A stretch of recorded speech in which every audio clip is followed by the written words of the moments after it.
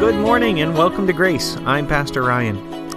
Even though we'll be back next week, today is essentially the end of our 3-month series called Do Good, where we will introduce one of the final concepts of God's plan to help us reach the nations. We will see that God's plan is grace-filled from beginning to end, and that it is our duty, really a humble responsibility, to walk in the work that He has already equipped us with. Thanks for going on this journey with us as we seek to be those who do good.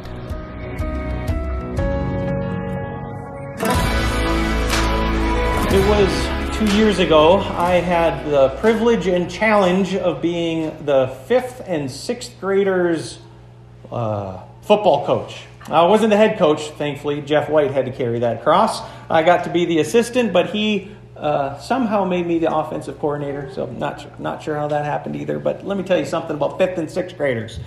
They've not put on the pads before, or the cleats, or the gloves. And so part of the challenge, not only in teaching them the rules and the strategies, part of the problem is teaching these little ones how to learn how to take a hit. You might imagine, if you've ever played this sport, that it is quite a fearful thing to see another human being charging at you whose sole goal is to take you down. And one of the primary problems that we would have is that as kids would be receiving a tackle, they instinctively would kind of recoil in this like self-preservation. Instead of putting their helmet down, instead of putting their pads down, they would pull up. And in doing so, they would actually reveal the most vulnerable part of them and pow, take a brutal hit. So what we had to do was teach them how to use the equipment that they had been given, because it was that equipment that was going to help them. Every now and then, one of the kids would forget their cleats, and sure enough, they'd be slipping and sliding all over the grass. Well, the cleats are given to you to equip you to do what you need to do on the field. The shoulder pads are given to you to equip you to do what you need to do to take a hit and to make hits. And you know, when they would learn to embrace that which they were equipped with, they were fine. They had fun. You have been equipped. God has equipped you for a task. Our problem is, sometimes it's scary. Sometimes, in order to live as a Christian in a world and around a people who are opposed to the rule of Jesus Christ, who is King of Kings, sometimes it can be scary, and rather than lean into the hit, rather than lean upon that which God has equipped us for, sometimes we recoil back, and invariably what happens is our fears have been realized and we can get discouraged very easily. I want to thank you for continuing with me in this study that I've entitled Do Good. There's a reason why this needs to be emphasized every Sunday. The challenge for us through the year 2021 and into 2022 is to seek to make replication of God's people, advancement, multiplication to our neighbors, to those who need to repent of their sins and find hope in Jesus Christ. Boy, that's hard to do. I think we can pay attention to a strategy that God has given us, though, which is that the good news of the gospel is always intrinsically linked with good works, with displays of service and help. And God has equipped you to do it. Now, we're coming to an end of this series. Today is going to be probably the last new information, our last full exposure to look into God's Word and to uncover another component of how we are both called and equipped by God to do good. I want to see if next Sunday we can do kind of like a summary and wrap it up and kind of just get our arms around once more this great privilege that it is to be called into kingdom service for Jesus Christ. But today's message is called Equipped. And that's what we're going to examine. We're going to look at just one verse primarily in the book of Ephesians.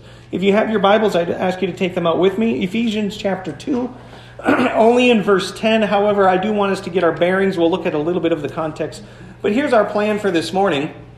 We're going to look into verse 10 and see that there are 5 primary observations from the text that need to be embraced. as we do look through these 5 observations, I want to make a point so that you're watching for it. 2 of the 5 are purpose-driven. That means they're really important. These are the ones that really require our attention because they answer the question, why have we been equipped? And one of them, in my study of it this week, I am humbled to say, I have missed. In the years of my study of God's Word, the Lord showed me something new this week that I would venture to say might also be new for you. And it has to do with the last of these 2 purpose statements. So just as a heads up, that's where we're going to go and look through a few observations with the unique challenge for this morning. Ephesians chapter 2. I'll read verse 10 and then we'll get some context. Paul says, "For we are God's workmanship, created in Christ Jesus to do good works, which God prepared in advance for us to do." I know you've probably heard this verse before. Ephesians 2, 8, and 9 are really the Protestant rally cry to defend justification by faith alone. It's where we turn to regularly in our firm stance on knowing that it is not by your merit, it is not by my merit that I find satisfaction with God. It is through the blood of Jesus. Amen? It's through the blood of Jesus alone. And so let's just see as Paul recounts that. If you go back with me just a little bit, start with me in verse 6 and let's get our bearings here. Paul says, "And God raised us up with Christ and seated us with him in the heavenly realms in Christ Jesus, in order that in the coming ages he might show the incomparable riches of his grace, expressed in his kindness to us in Christ Jesus. For it is by grace you have been saved, through faith. And this is not from yourselves. It is the gift of God, not by works, so that no one can boast." Here we go, verse 10. "For we are God's workmanship, created in Christ Jesus, to do good works, which God prepared in advance or beforehand for us to do." All right, a couple of observations here as we seek to understand and apply God's word unto our lives. Number 1 is this: all credit, all glory, all of it belongs to God. All credit, all glory, all of it belongs to God. Now that's easy to say. Sometimes we don't always live in that way, but it's something we need to be reminded of. I want to point out a beautiful word that Paul uses here in verse 10. Look with me once more. He says, "For we are God's workmanship." That word workmanship, it's a Greek word that's used to describe a work of art. Imagine a beautiful painting. Imagine a Thomas Kinkade or a Norman Rockwell or the Mona Lisa, if you like that sort of thing. Whatever you can envision as just a beautiful work of art, that's the word Paul is using here to describe who? Us. Yeah, me. You. You are this beautiful fresca, this beautiful artistic expression that has been created by who? Has been created by God. I think if you and I, we could probably just end the sermon right there. In some ways, I feel like if we just dwell upon that, I think the implications of it, if we really let the outflow of just dwelling on and letting, man, I am created in Christ Jesus. I am God's artistry. I am God's symphony. I have been made by God to display his glory. I should probably live in such a way then that I display that property, don't you think? This is one place where I find the teaching of neo-Darwinistic evolution so insulting. And I don't want to get lost on a rabbit trail here, but just think, if everything happened by accident, if that's the result of everything, wouldn't that be as equally offensive to look at a beautiful painting and be like, happened by accident. Someone must have spilled the paint. Right? Look at what was created. Instead of recognizing the artistry and the intentionality of how the designer has made you. That's the word here. And when we truly understand that, when you embrace that, you don't think highly of yourself, you think highly of the artist. The pot doesn't say, look at me, look how awesome I am, right? Because the wonder of the clay that has been fashioned does not speak to the clay, but speaks to the artistry of the potter. We already covered this verse. I want to show it to us one more time out of Romans 11. It says, "For from him and through him and to him are all things. To him be the glory forever. Amen." This teaches us that as we begin here, we must understand what Paul intends us to understand, which is you are a work of art. God's work of art. Let me press one more thing there carefully. Not just a work of art, but did you hear what I said? God's work of art. It's a possessive there. It's showing that you actually belong to somebody else. So not only have you been fearfully and wonderfully made, not only have you been designed for a purpose, but you belong to the artist. He has commission over you. What this means is that salvation is not of human origin. Salvation is not of human works. All credit, all glory, all of it belong to God. All right, number 2, if you are in Christ, then guess what? You are a new creation. So again, I'm going to look back into the text in verse 10, "For we are God's workmanship." And then we have this beautiful verb, created in Christ Jesus. This also is amazing for you and I to dwell upon. You are a new type of creation. Think with me what your life was like before Jesus. Think of the direction of your life. Think of the values of your life. Think of that which you spent your money and your time and your energy pursuing. And now think of what it means to belong to Jesus and the difference that you see in your life. And do you know why that is? Because something new is there. Something is new that wasn't there before. There's something new that has been created. We have this beautiful verse out of 2 Corinthians. I know you've heard it before. It's probably up my top 5 favorite verses. "Therefore, if anyone is in Christ, he's a new creation. The old is gone." Amen. The new has come. And so we have the same word used here. In fact, in verse 10, the word that's most often used to speak of God's creative action in creation. When God actually forms and creates in the New Testament, that verb is this verb. You are created. That means there's something new that wasn't there before. I have in the back of our yard a little rhubarb patch. And this past week, we went back there to make sure we didn't mow it down like last year. And just identifying the little leaves growing. And nothing's tall enough yet for rhubarb pie. But let me tell you something. Strawberry rhubarb pie is coming. It's coming. If you know anything about rhubarb, though, rhubarb tastes disgusting. That's not only disgusting, it's actually poisonous. Not sure if you knew that. The leaves of a rhubarb plant have a kind of acid in them that will likely cause vomiting, diarrhea, if you were to ingest or eat one of the leaves. But do you know what an artist can do? An artist like my wife, who's an amazing baker. She can take something that would otherwise be disgusting, and she can transform it into something new. This is what God has done with you. Your life without Christ is like a toxic rhubarb leaf. It will not bring life, it will bring vomiting. It will not bring pleasure, it will bring diarrhea. That is what your life...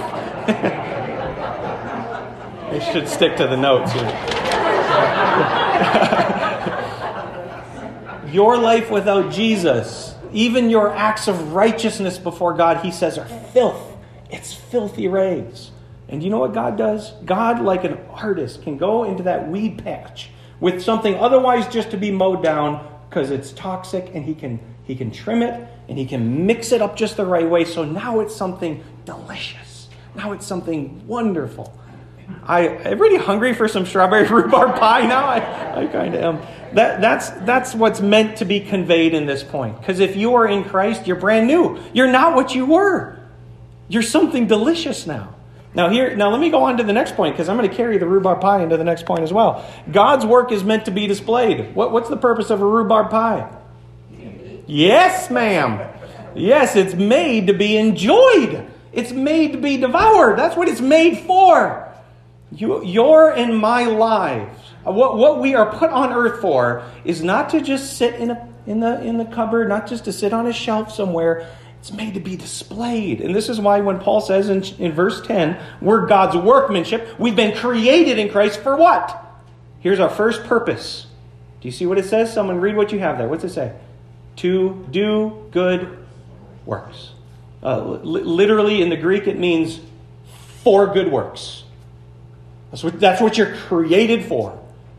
That's the workmanship of God.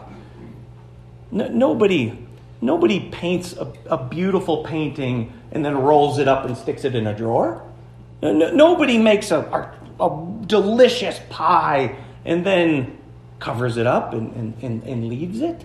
You know, Jesus understood the same analogy. Let me give you his words. Matthew 5, key verse through our entire study. Jesus says, "You are the light of the world. A city built on a hill cannot be hidden. Neither do people light a lamp and put it under a bowl. Instead, they put it on its stand, and it gives light to everyone in the house. In the same way, let your light shine before others, that they may see your good deeds and glorify your Father in heaven." That is the purpose of God's workmanship in your life. That is the purpose of God's new creation, to make something lovely and tasty out of something that was toxic. So, God's work is meant to be displayed. Fourthly, God has a grace plan from beginning until end. Now, I picked this one specifically for where we find it in the letter to the Ephesian church. One of the things that Paul wants to convince the church in Ephesus of is that God has got a plan before you had a plan. God knew what was going to happen before you had any clue what was going to happen. He's got a game plan that he actually started before time. But before there was anything that was set in motion, God said, I got a plan. I got a plan for this person. And we see this, in fact, if you go back to chapter 1, and I have it here on the screen, early in Paul's message, to convince the church that salvation is from God, he says these words in chapter 1, 4, and 6. He says, "For God, he chose us in him before the creation of the world, to be holy and blameless in his sight. In love, he predestined us for adoption as sonship through Christ Jesus, in accordance with his pleasure and will." So who's got the plan, you or me? That's a trick question. Turn to your neighbor and say, God's got the plan. Yeah. You and I aren't the ones setting the agenda here. God is. And it starts with salvation, which is why, as I put this observation on the screen, his grace plan, because it's of grace, is from beginning all the way to the end. I want to make sure you guys catch this, because this is where I think the Christian living, Christian life message gets a little burdensome for us. Let me tell you what it's not. It's not that God picked you like NFL draft, and he's looking saying, "Oh man, let me get Peggy. All right, put her on the team. Who else with Bruce? He's on the team." Right? This is God isn't picking you and then like, "No, go. Good luck. Figure it out. Get busy. I picked you now." That's not how it works. It's not like the work that God wants you to do is something that depends on you to create. In fact, look with me again one more time in verse 10. He says, "We're God's workmanship, created in Christ Jesus to do good works, which God prepared beforehand," or which God prepared in advance. The very work that he wants you to do, he graciously has set up for you. It's just for you now to walk in it. That's it. You and I would be receiving abuse in our Christian life if we think that somehow, and I'm afraid this gets taught this way occasionally, that it depends on you. So go get busy. It doesn't depend on you. God's the one who sets that up beforehand. In fact, if you're not walking in what he has set up, you're kind of doing it wrong. When I was on the mission field, we would serve churches that would come for a week on a short-term missions trip. They would gather those in their church that were excited to go overseas and serve. And I, as a permanent fixture, as a missionary there, my job was to receive them. So as they came, and they got there through raising support, what I did on my end was make sure that their week of service was completely set up. And so I knew how many people were coming ahead of time. I knew the skill level of the people, whether it was a youth group or whether I had actual contractors who were skilled in plumbing and electricity. I knew who was coming. I knew how long they had. And before they ever touched down on the island, I purchased the lumber and I had it all laid out. I had the nails all laid out. I had the cement mixer all laid out. I had the cement truck on hold, ready to deliver. I had everything ready to go. Do you know what they had to do? Show up. They had to show up. They didn't have to worry about buying nails. They didn't have to worry about making sure there was gas in the generator. All of it was ready to go. All they needed to do was be willing and excited and ready to serve because I had equipped them for the work. In fact, I knew what they were capable of doing and it was all ready to go. It's the same for you and I. God has called you, chosen you. You have arrived and now it's not up to you. He's prepared. He has gone ahead of you to prepare the works for which you get to walk in, knowing what you are good at and what you're not good at, so that he doesn't take a fourth grader and put him on a cement mixer, right? God's not going to do something like that. He's not going to put you in a position where you will end up in your own strength. He's going to give you opportunity to function through his Spirit's leading, through the strength that he provides. So God has a grace plan, not just a plan. It's a grace plan. It's done for you. And it's not just from beginning, saying, I saved you by grace, now figure it out. But it's from beginning all the way to the end. All right, we only have one more clause to work through here, and it's our second purpose statement. Good works are received by following God's plan. All right, that might sound simple. I gotta ask some patience for my KISS people here. Do you know what KISS stands for? Keep it simple, silly. Yeah, you know what it stands for, right? Keep it simple. Let me complicate it for you just for a second here, because as you look back in verse 10, we read it in English slightly different than how it's written in Greek. And this for me was brand new. I was surprised as I was studying this week to find that there was an entire clause that I was unaware of in Greek. Because when I read it in English, I just skip right over it. I just whoop right past it without ever actually understanding what Paul means in his last statement. So of the 5 clauses, verse 10, for we are God's workmanship, created in Christ Jesus, to do good works, which God prepared beforehand. And then this last one, which in English just says 4 words, for us to do. For us to do. That's all it says. Just do it. Don't make it hard, Pastor. Keep it simple. It's not that simple. It's not just do it. If you were to read this in the original language, it's speaking of a transformed obedience. That which he has prepared for you beforehand means you now get to do it in the way he's designed it. But we don't get that in English. In English, it just says for us to do. Yeah, not your way.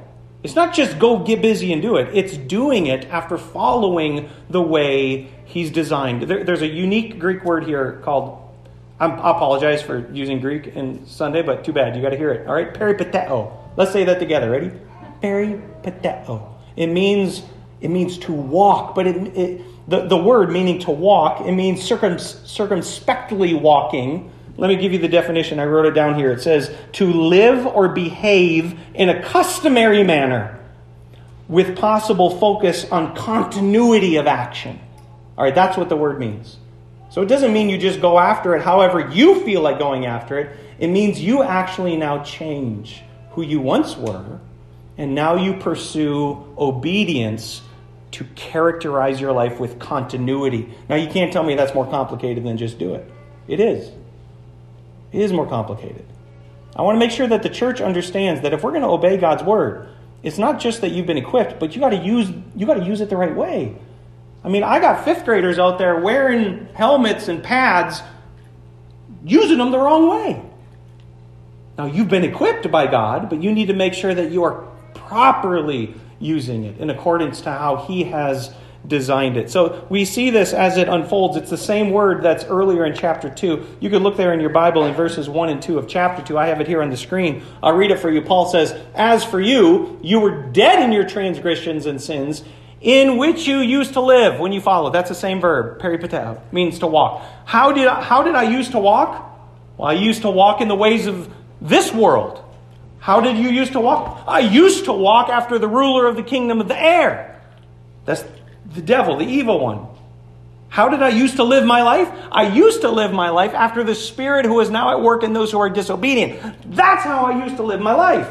God doesn't say, "I've saved you, now just keep doing whatever you were doing." No.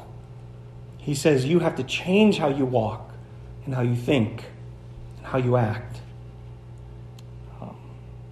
Let me talk about my dad for a moment. I remember a time where after my dad died from Lou Gehrig's disease, ALS, and it was a slow paralysis that began in his ankle, his foot, right, and it kind of worked its way up to the rest of the body so that he couldn't walk anymore, and then from there on, everything else kind of went downhill. But as he was in the wheelchair, I remember him saying, "Hey, Ryan, you know what? I used to get really irritated at the handicapped parking spaces at the store. I used to really those guys would burn my biscuits," as my wife says. Right? Just really make me frustrated, right? Because it seemed like as you looked around, you saw people who really could make it, but nope, they got to be in the handicap and taking their time and making problems for the rest of us. And what he said was, now that he was one of them, his whole perspective changed. His whole outlook, the way he thought about himself and his interaction with the world completely changed. So that now, instead of irritation, do you know what he felt to those people? He felt compassion to them. There was a way that he used to live, and then something new happened, and his whole life changed. His whole perspective now changed as to how he saw those people. Look, the same is true for you and I. If you are God's workmanship, if you're his artistry, if you're brand new creation, tasty and delicious, if you're made to be put on display, and God, in fact, has already laid out for you all that you get to do, you now get to do it in obedience to the way he wants you to do it. 4 little English words for us to do. They need to be unpacked a little bit more, because it's not just doing them. It's doing it the way that we're supposed to do it. And that's why I've listed it with this conclusion. In your sermon notes, you'll see it right at the very top. It's the first sentence there. God has equipped you to display his gracious plan through your life. This is what God has done. All right, before we move into some conclusions, I want to read for you a story that Jesus gives about equipping. I'd love it if you turn there with me. It's Matthew chapter 25.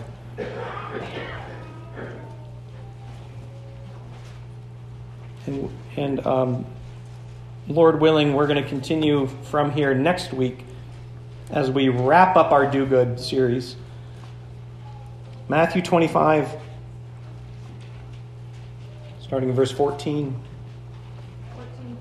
Page 1414 in the Pew Bibles.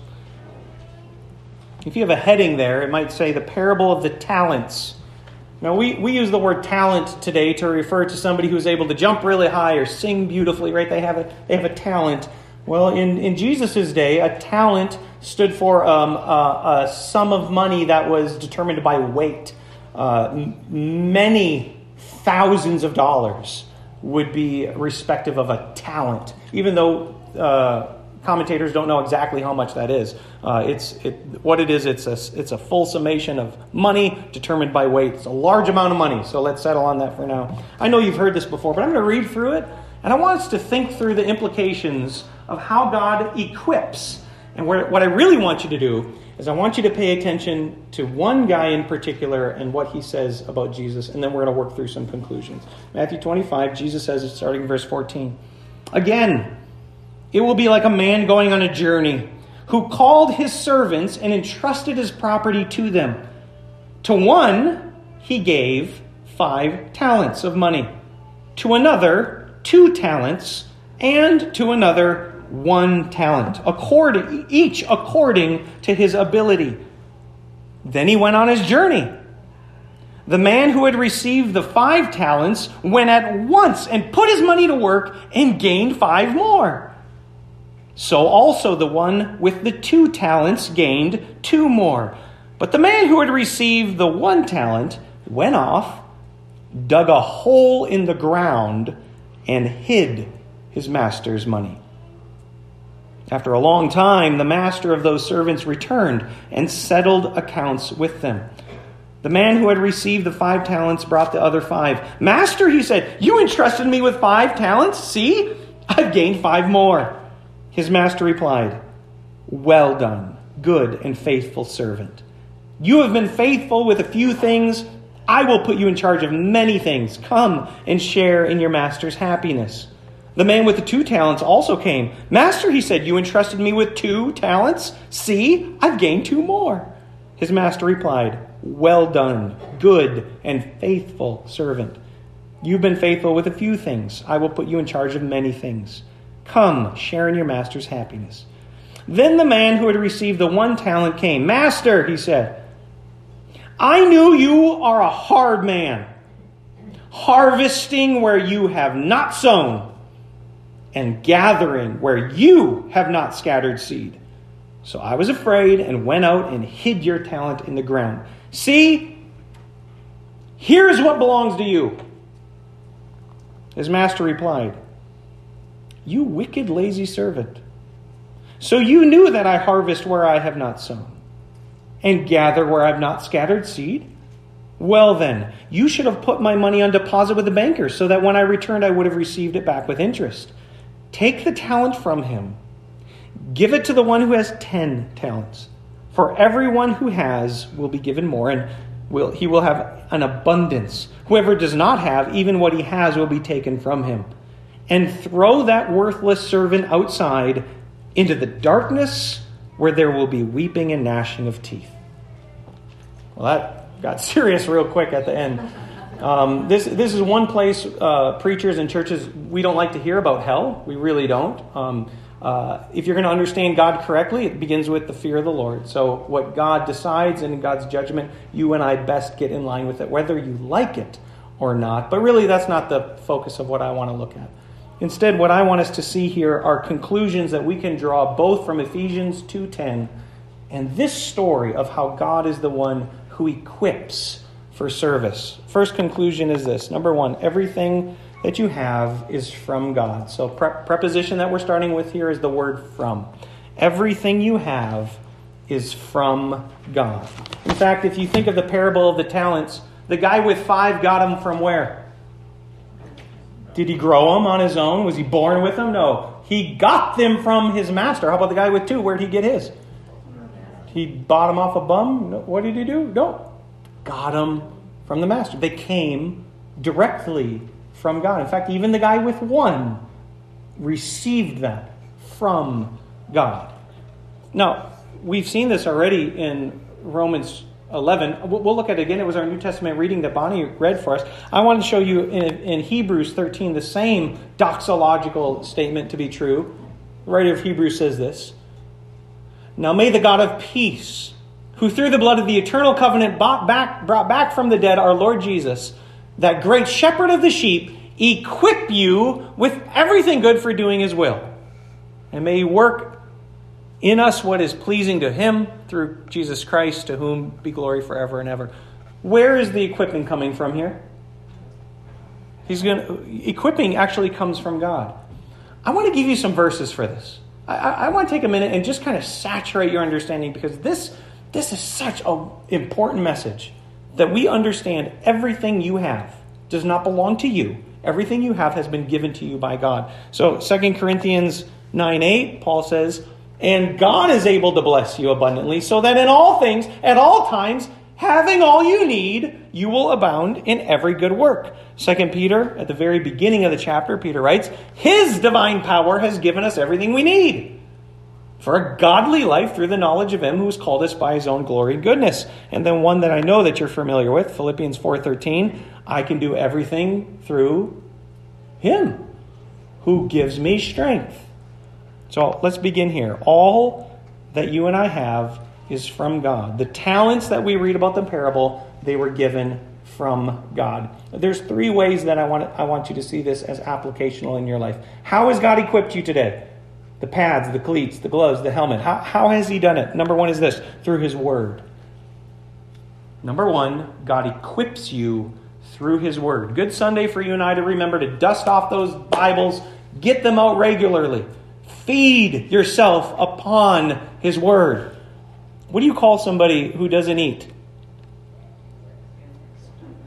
There's a lot of words you could use to describe that person, isn't there? Hungry, sick, foolish, right? What would you call the person who doesn't feed themselves off of God's word? Hopefully hungry, maybe foolish, or worse, maybe they're sick. God wants to equip you through your word. Here's a beautiful passage Paul says to young Timothy. This comes from 2 Timothy 3. He says, "But as for you, continue in what you've learned and have become convinced of, because you know those from whom you've learned it, and how from infancy you've known the Holy Scriptures, which are able to make you wise for salvation through faith in Christ Jesus. All Scripture is God-breathed and is useful for teaching, rebuking, correcting, and training in righteousness, so that the servant of God may be thoroughly equipped for every good work." Here, right in the middle is where I want you to see it. The Scriptures are what? They're able to make you wise. So number one, when we're talking about what God has given us, it starts with his word. Secondly is this, his Spirit. His Spirit will equip you. This great passage from 1 Corinthians chapter 12, Paul says, "Now to each one is given a manifestation of the Spirit." Why? To do good. I want to make sure you guys see, I'm not making this up. I'm just reading God's word to you. If you want to be equipped to be able to do good, to receive that from God, which equips you, number one, his word, number two, his Spirit, and number three, his church. I think there is within our tradition, the world that you live in, the world that I grew up in, church kind of is just this thing you do on Sunday. It's totally not. Church is just this building where they're needing to replace the gutters or do whatever, right? No, it's not a place. The church is a people who belong to God. And God is equipping those people by the church. So a little further in Ephesians 4, we have this passage. "So Christ himself gave," so where's this coming from? Coming from Christ, right? "Gave apostles, prophets, evangelists, pastor, teachers." Why?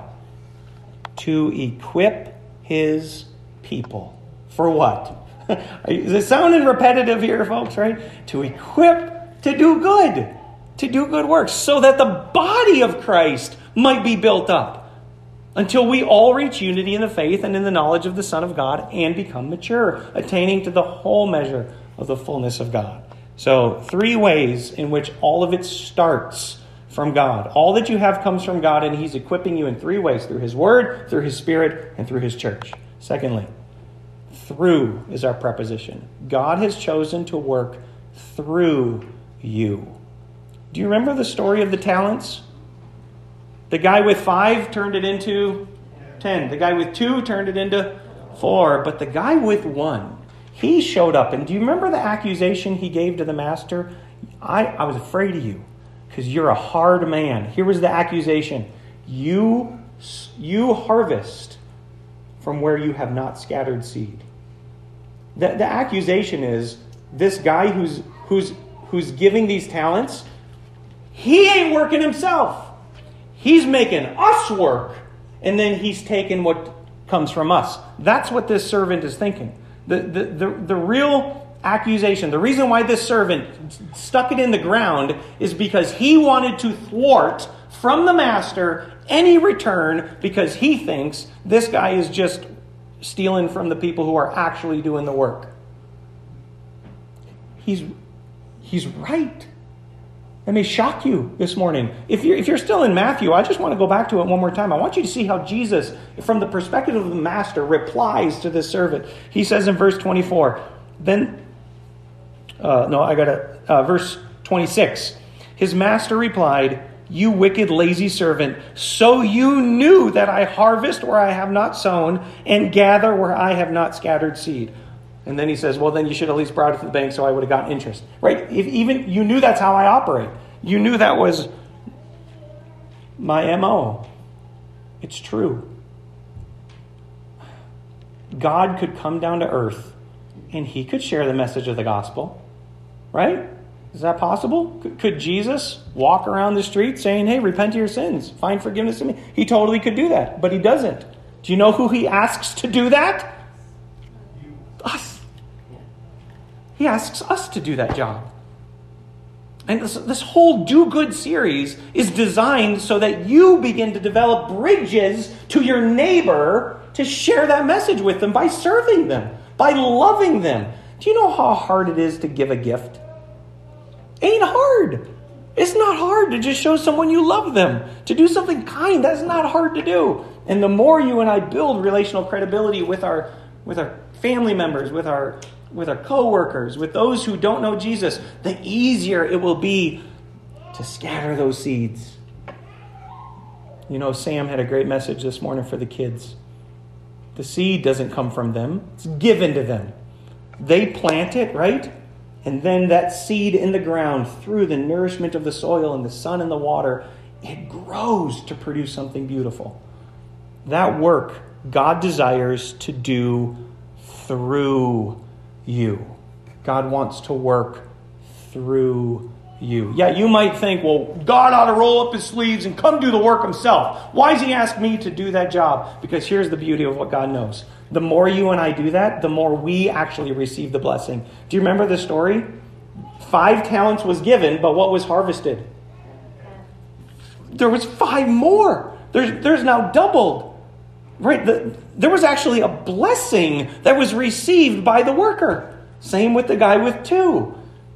So anyways, I wanted you to see how, number 1, everything comes from God. But number 2, God wants to work through you. And that was the exact accusation as to why this one last servant didn't want to do anything. Because he'd rather God do the work himself. So here, take what's yours. And I only envision him like kicking the talent back to the master's feet. You want to harvest so bad? You do the work for it. Yeah, wicked and lazy servant. You are cast out. All right, lastly is this. 2 is our preposition. All that you have will be returned to God. I want you to think about that. Let that dwell on that for a moment. All that you have will be returned to God. 2 Peter teaches us that right now God is patient with you because he's reserving the world for destruction by fire. So if your efforts in this life are materialized with houses, you know what's going to happen to those houses? They're going to burn. If your efforts in this life are materialized with pontoon boats and vehicles, you know what's going to happen to those? It's all going to burn. And this is of God's design. It will be returned to him on that day. If you and I have stored up our treasures on earth where thieves can steal, where rust can destroy and moths can eat, you will have very little on that day when it's returned to God. But if instead you are working and endeavoring for that which does not spoil or fade, the souls of these eternal neighbors of ours, family members, who God loves and longs to see come to faith in him, you will have that treasure forever. And the work that you do unto that end will last. It won't be burned up by the fire. Everything will be returned to God in the end. Here's a passage from 2 Corinthians. Paul says, so we make it our goal to please him, whether we're at home in the body or away, for we must all appear before the judgment seat of Christ. Think back with me in the parable, Matthew 25. Master shows up. Look, you gave me 5, I made 5. And what's the master say? Well done. Come, receive, join in your master's happiness. Like that's the blessing. That's what you'll get to receive. That's the judgment for you and I as believers who seek to honor God and serve him and do good. It's a day of reward. But it's also a day of judgment for those who don't, who buried in the dirt. I don't want this. I didn't ask for this. Why'd you give me this? I was fine. I was totally fine minding my own business. Why did you give me anything? Well, so that each of us may receive what is due us for the things done while in the body, whether good or bad. I want to show you this as we're concluding finishing up our conclusions one more time to Bonnie's passage that she read. For from him and through him and to him are all things. To him be the glory forever. Amen. And then this verse again, the second doxological verse, Hebrews 13. Now may the God of peace equip you, that's from, with everything good for doing his will, that he may work in us, that's through, what is pleasing to him, through, it literally says right there, Jesus Christ. And what was the last conclusion? To whom be glory forever and ever. Amen. So let's think about this for a moment. As you and I understand, as we're wrapping up this series on Do Good, understand all of it comes from God. God gave it to you to work through you so that everything in return gets offered back to him. That's it. That's the whole thing. City on a hill can't be hidden. Nobody lights a lamp, covers it up. Right? God has equipped you to be put on display. Nobody bakes a raspberry, strawberry, rhubarb, multi-berry pie. Nobody makes it just to sit there. So what do we do with this? This is my question. How has God equipped you? If you have your bulletins, now's the time I'd like you to take them out. Hopefully you have a beautiful colored card. Penny, I don't know if you see any in the back there. Maybe we have some left over still. If there's folks listening on Zoom and you'd like one of these, I think we might have some left here at church. We got 80 of these. So 80 of them. I'd like you to open it. And you will see a little opportunity that has been put into your hands. Check out what I got. Oh, hold on. Before you get excited, let me explain what's going on here. You've been given a gift card. Everybody in church today has been given something. This is a parallel. This is for applicational use for you and I as we understand in the same way that God is the one who gives. It's from him. This is not from you. I want you to think of this as being from God. They're not the same. If you take a little glance to your neighbor and see which ones they got, it's going to look different than the one that you got. That's the same thing that it was in the parable of the talents. God gave, or the master here gave each according to his ability. Now, the amounts are not the same on these either. Some of them are $20, some are $15, and some are $10. Here is the challenge. As I've told you many times here as we've started 2021, the Grace Excursion is to pray for 3 people, to find a prayer partner to help you because you can't do it alone, and then for one person that God would put on your heart that you would be given the opportunity to bless. This is your talent. This is what I want to challenge you to use to bless somebody with. Now, just a couple of things with this. In the parable, you'll see that it was multiplication, right? They turned $10 or 5 talents into 10 talents. You might be thinking, I'm going to go buy some scratchers with this. That's how I'm going to get that. I'll show Pastor right now. Nope, that's not the idea. I don't want you thinking about multiplication, that you got to double this, right? Here's how to double it, right? On the very least you could do is re-gift it. That's the very least you could do. And maybe you're the type of person who's a little more introverted and you're like, I don't know if I really want to participate in this. I'm just going to give it to somebody. Fine. That's the least that you can do. But I bet, if you thought, how can God use me at this tiny little token, this tiny little fish and loaves right here, to multiply it? You know what? I bet I can get some potted plants with this. I bet I get some outdoor plants with this. And I bet I could bring that to my neighbor. Maybe some annuals, right? So that every year there's this reminder. And now I've turned something that was just $15 into an annual type of a... Did I get that right, Peggy? Perennial? Did I screw that up last week too? I looked it up online. I totally looked it up and I tried to get it right. Thank you. Perennial. Y'all knew what I meant. It's a great Sunday for me up here. I bet that you can multiply it in creative ways. If you got a Walmart one, maybe you could buy some hot dogs or some brats and buns. Right? Get the barbecue grill out and call your neighbor over. Just, hey, we're having a little get together. You'd be willing to come have some burgers with us, right? Think of how you can take this little something and you can multiply it to be a blessing. That's the challenge to you today. I also want you to know that some people here are like, I know right now what I'm going to do with it. I got 600 ideas. And then others don't know, and that's okay. I want you to know that you can take time on this. This is not for you to go buy scratchers. This is not for you to go, upgrade, whatever it is. This is for you to be a blessing to somebody. And with that, think of how closely God would be working through you because he's equipped you. He has done it. It's his grace plan from beginning to end. Let's pray.